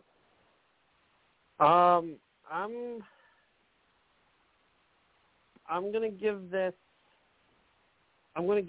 a white flag, not a black flag or not a checker flag. I'm throwing a white flag. You know why? Because You want to see? I'm not sure, because I see Miss Lee's point of that, but at the same time, I'm seeing it as, how can we universally make this work without? Because I mean, with a series, for instance, I'll use Short Track Super Series. They put all their series races on flow racing, right? You have the Super Dirt Car Series. They're on Dirt Vision. World of Outlaws on Dirt Vision. The All-Star Sprint Car Series. They're on flow racing. NASCAR, you got Fox, NBC. Now if you add more to it, you're kind of like, okay, which week are we, on? It kind of gets confusing, And yes, it is confusing, because look at ARCA racing. ARCA is mainly on flow, but some races are on Fox Sports. So it's very confusing as a fan. Especially when you have Fox and Fox Sports 1, then you have NBC Sports. I mean, it's already confusing enough as it is. All right, let's get to the last one. RFK Racing's steady forward progression continue this past weekend with both cars inside the top 10 for the second consecutive race. Things look to be on the up and up. I'm all for that. I have been 4 for 4. Checker flag, 4 for 4 to RFK. Checkers. I really like the direction that they're headed in. Checkers. And Ms. Lee? The Checkers. It's what you want to see. You have a big name driver like Keselowski, bought into a team. You got to understand that's the direction that Jimmy Johnson's trying to go to. This all makes perfect sense in making these Cup teams stronger. And once again, I say that it's in favor of what Trackhouse has been able to prove with their good runs and an organization that's been completely revamped and redone. It's definitely the copy. People are going to try to copy what Trackhouse has been able to accomplish. All right, we are headed to Kansas this next week. Kansas, of course, this was Kurt Busch won here last year. He's not going to be able to defend that race title, but in the fall race, I believe Bubba Wallace won here in the 45. So 2311 definitely has this race circled. You were jumping my gun here, so I'll get back to that point in a minute. Let's get down to what I have first before we add on. So, for my favorites here at Kansas, I have Kevin Harvick, Martin Truex Jr., Denny Hamlin. Contenders, some people may find this shocking, but I can back it up. Joey Logano, I have as contender. Brad Keselowski, a contender. Ryan Blaney, a contender. Underdogs, Chris Buescher, Eric Almirola, and Eric Jones are the underdogs I have listed. Now, we can make a strong case for Bubba Wallace and Tyler Reddick to go at least, or at most, depending on which driver you're talking about, being on the contenders list. Because last year, yes, you mentioned, Chris, 2311 won. But which car specifically are we talking about? It's the 45. The 45 car won both Kansas races last year. Yes. Yes, they did. So Two different drivers, of course, Kurt Busch and then Bubba Wallace, who switched over to the 45 car because of points, championships implications and stuff. So that is how both drivers were in the 45 car and won at Kansas. Of course, that means Toyotas run pretty good here, right? Taz, typically the JGR cars are strong here. As the reason why you're putting Martin Truex and Denny Hamlin in the favorites. Yes, Truex has won here twice, and Denny Hamlin's won here 3 times. Truex 16 top 10s, 16 top 10s, 10 top 5s. Hamlin 11 top 5s, 12 top 10s. So I mean, they show their other drivers that are up there in terms of average finish. Christopher Bell 4 top 10s and 6 starts, 2 top 5s.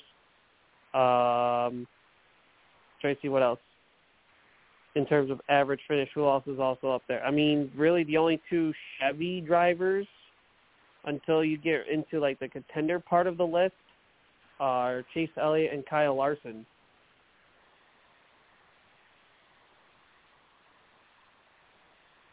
You can also throw. You can also throw Kyle Busch too. I mean, now that he's a Chevy driver, but yeah.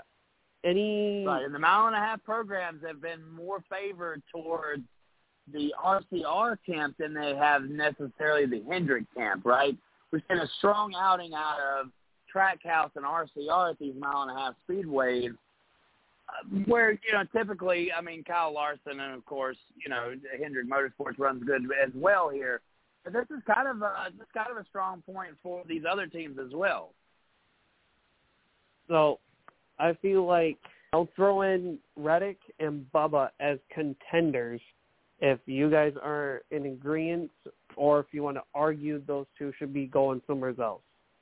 I feel like contenders could probably be as far as they go. I don't want to list them as favorites because there are arguments we can put somebody else in the favorite part.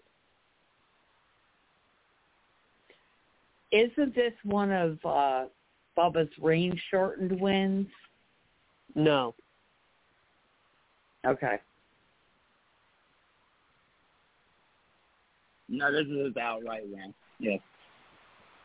I'm not willing to put Bubba into favorites at all. Tyler Reddick, he already has a win this year. I think 2311 has this race circled on their calendar. So I would Reddick probably have I would probably have Reddick maybe on the favorite list just because the 45 car seems to have something figured out here. Of course, that data is easily transferable to any other JGR car, and I think that we're selling ourselves short. We know who the 3 hottest drivers in NASCAR are right now. It's Christopher Bell, William Byron, and Ross Chastain. So if you don't have those 3 on your top of your favorites list, then I'm not sure it's legit. And where do we throw A.J. Allmendinger? I would put him as underdog at this point. Yeah, I think Ricky Stenhouse probably would have him beat at this type of track, just based off of what we've seen so far with the colleague racing mile-and-a-half speedway program. But Ricky's the JCG camp definitely has a better role on the mile-and-a-half.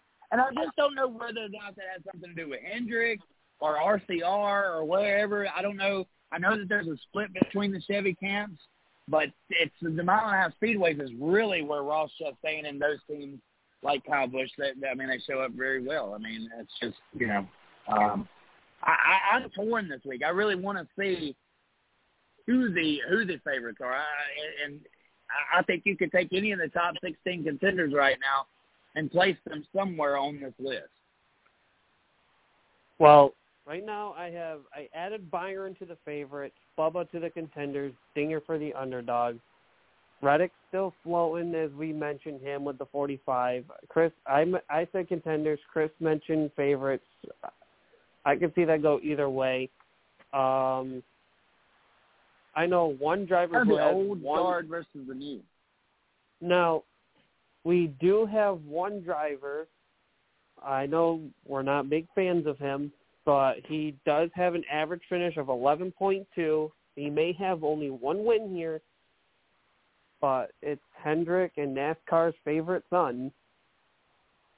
I don't see why we couldn't add him to the favorites deal because, I mean, there's stats to prove it otherwise, but. With Kyle Larson or Chase? I'm talking about Chase. I don't think Chase has the grit right now. He's hurt. Like that, it's literally that's in his mind. He's hurt, and so we're not seeing the same race car driver out of Chase that we did over the last several years. We're seeing a different Chase now. He's hurt in a race car. He's trying to, and he doesn't necessarily have the same grit that his father had. He's been pretty well privileged throughout his life, so this is taking a toll on Chase Elliott. It's hard to put him in a favorite in any category until we see that Chase Elliott that we know from the last couple of years show back up at the racetrack. Right now, I don't think his confidence is there. Now, Kyle Larson, sure. You can tally him in anywhere you want to. I agree about Chase. I'm not sure his confidence is back up there yet. All right. So being that we're basically chopping at time, where can we throw Reddick, Bell, and Chastain on this list? Obviously, they're too good for underdogs. I can easily throw Briscoe as an underdog in that mix.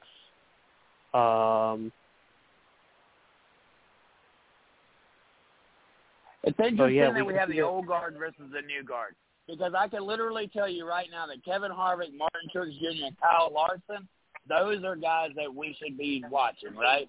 But then on the other hand, you got William Byron, Christopher Bell, and Ross Chastain that are packing the punch. So those are 6 drivers right there that very well, huh? Who? Is what? Mama's throwing up? Okay. I think I gotta go, guys.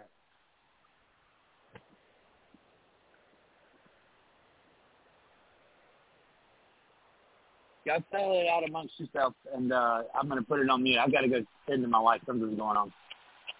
All right. So, where do we feel on this one? I can throw Ross. I want to say contender because I just feel like something's going to come back to bite him last week at Dover. And Bell and Reddick, I can go either or. Where do you feel? I agree with Chastain as a contender. I think Reddick and Bell both could be underdogs, though. Really? Yeah. Want to argue with me? I can put Reddick as a contender. I wouldn't say underdog, only because it seems like 2311, whatever driver they put in that 45 car for Kansas, they've been right there. And it obviously showed with Kurt Busch and Bubba Wallace last year. So I feel like Reddick could be in that same shoe. Okay. I can go with that. And Bell, I mean, yeah, he doesn't have a win, but he's adapted to his next-gen car, as Chris has mentioned.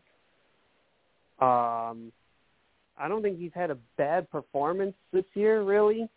And plus, he's finished top 10 in almost every Kansas start. I feel like that should be set something as a favorite. Yeah. Not feeling it. But, I am wrong often, so.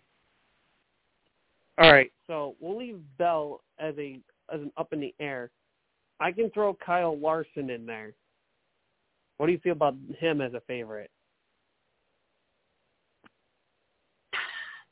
I would love to put Larson as a favorite, but he's had so much bad luck that I could only put him as a contender. All right. I think we got a good enough list right here. I guess we got to wrap things up since we're a few minutes over. Please do, Kaz. All righty. Well, thank you, everyone, for listening along to Race Chat Live tonight here on Blog Talk Radio. Make sure you subscribe to the 110 Nation YouTube channel.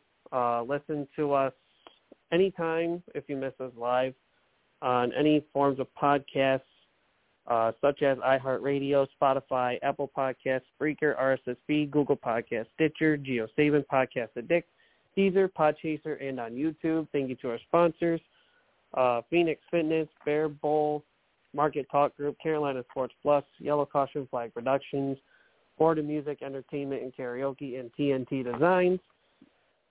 And with that being said, this has been Tuesday Night Race Chat Live. We'll see you, Nick, with the Caution Flag of Racing Radio, Chris Creighton, the DJ Music Man, Craig Moore. He'll be back with us next week. Mother Bear of the 110 Nation, Miss Lee Reed. I'm the Tasmanian Devil Flaggers, Taz Taylor, saying good night. We'll see you all next week. Thank you all for listening.